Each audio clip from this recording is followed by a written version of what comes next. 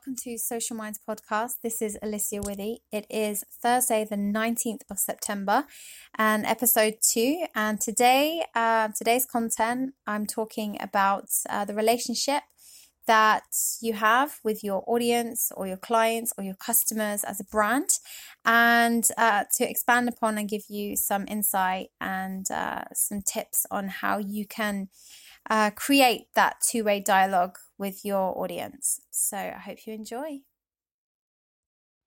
Hey everyone, I hope you're having a great day so far. So I just want to talk about actually a post that I made today, that people do business with people that they know. There's so many different versions of this quote, such as people do business with people they know, like and trust, stuff like that. So I wanted to talk about why I posted that and why it's so important for business owners. So, I get a lot of questions on how do I grow my social media? What am I missing? I'm doing this, but what am I not doing? And I find a lot of business owners, if I look at their accounts, that, they're posting quote cards, they're posting information, that they've got from the internet on, how to do certain things. Say if, they're digital marketing expert, how to, market yourself in digital media, and they're talking about what business owners can do themselves, but they're not actually, taking some of the opportunity to post about their own business and their brand and their character. So, growing a business has so many different dimensions. You not only have to be, customer centric and customer focused, you also have to realize that you're not going to get the following, the loyalty or the trust if people don't actually know what you're about. So, I separate my posts into two different categories. So I focus on marketing towards the needs of business owners and my audience. What do they need to know? What is it that I need them to know that can help them? And then also, what is it that I need them to know about me and how I can help them?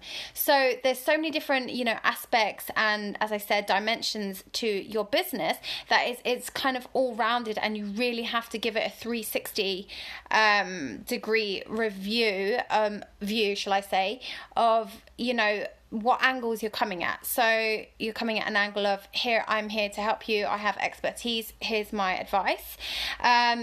I'm here to help you. What can I do for you? And this is me. This is what I'm about. And this is why I'm qualified to help you. This is me. This is what I'm about. And take it or leave it. If you like it, that's great. If you don't, then move on. So it's about being authentic, posting, your expertise, but then also building, your personal brand. I mean, it doesn't have to be exactly personal, but what is your mission? What are you about? And what kind of vibe do you have? What things do you believe in? So right after that post, I posted a picture of me in the park, doing some stretches when I was doing my workout, to kind of give people an insight. I'm not just all about business. I'm, I work out. I'm human. I have, needs and likes and dislikes like any other person. And that's how you can connect to another human on a human level.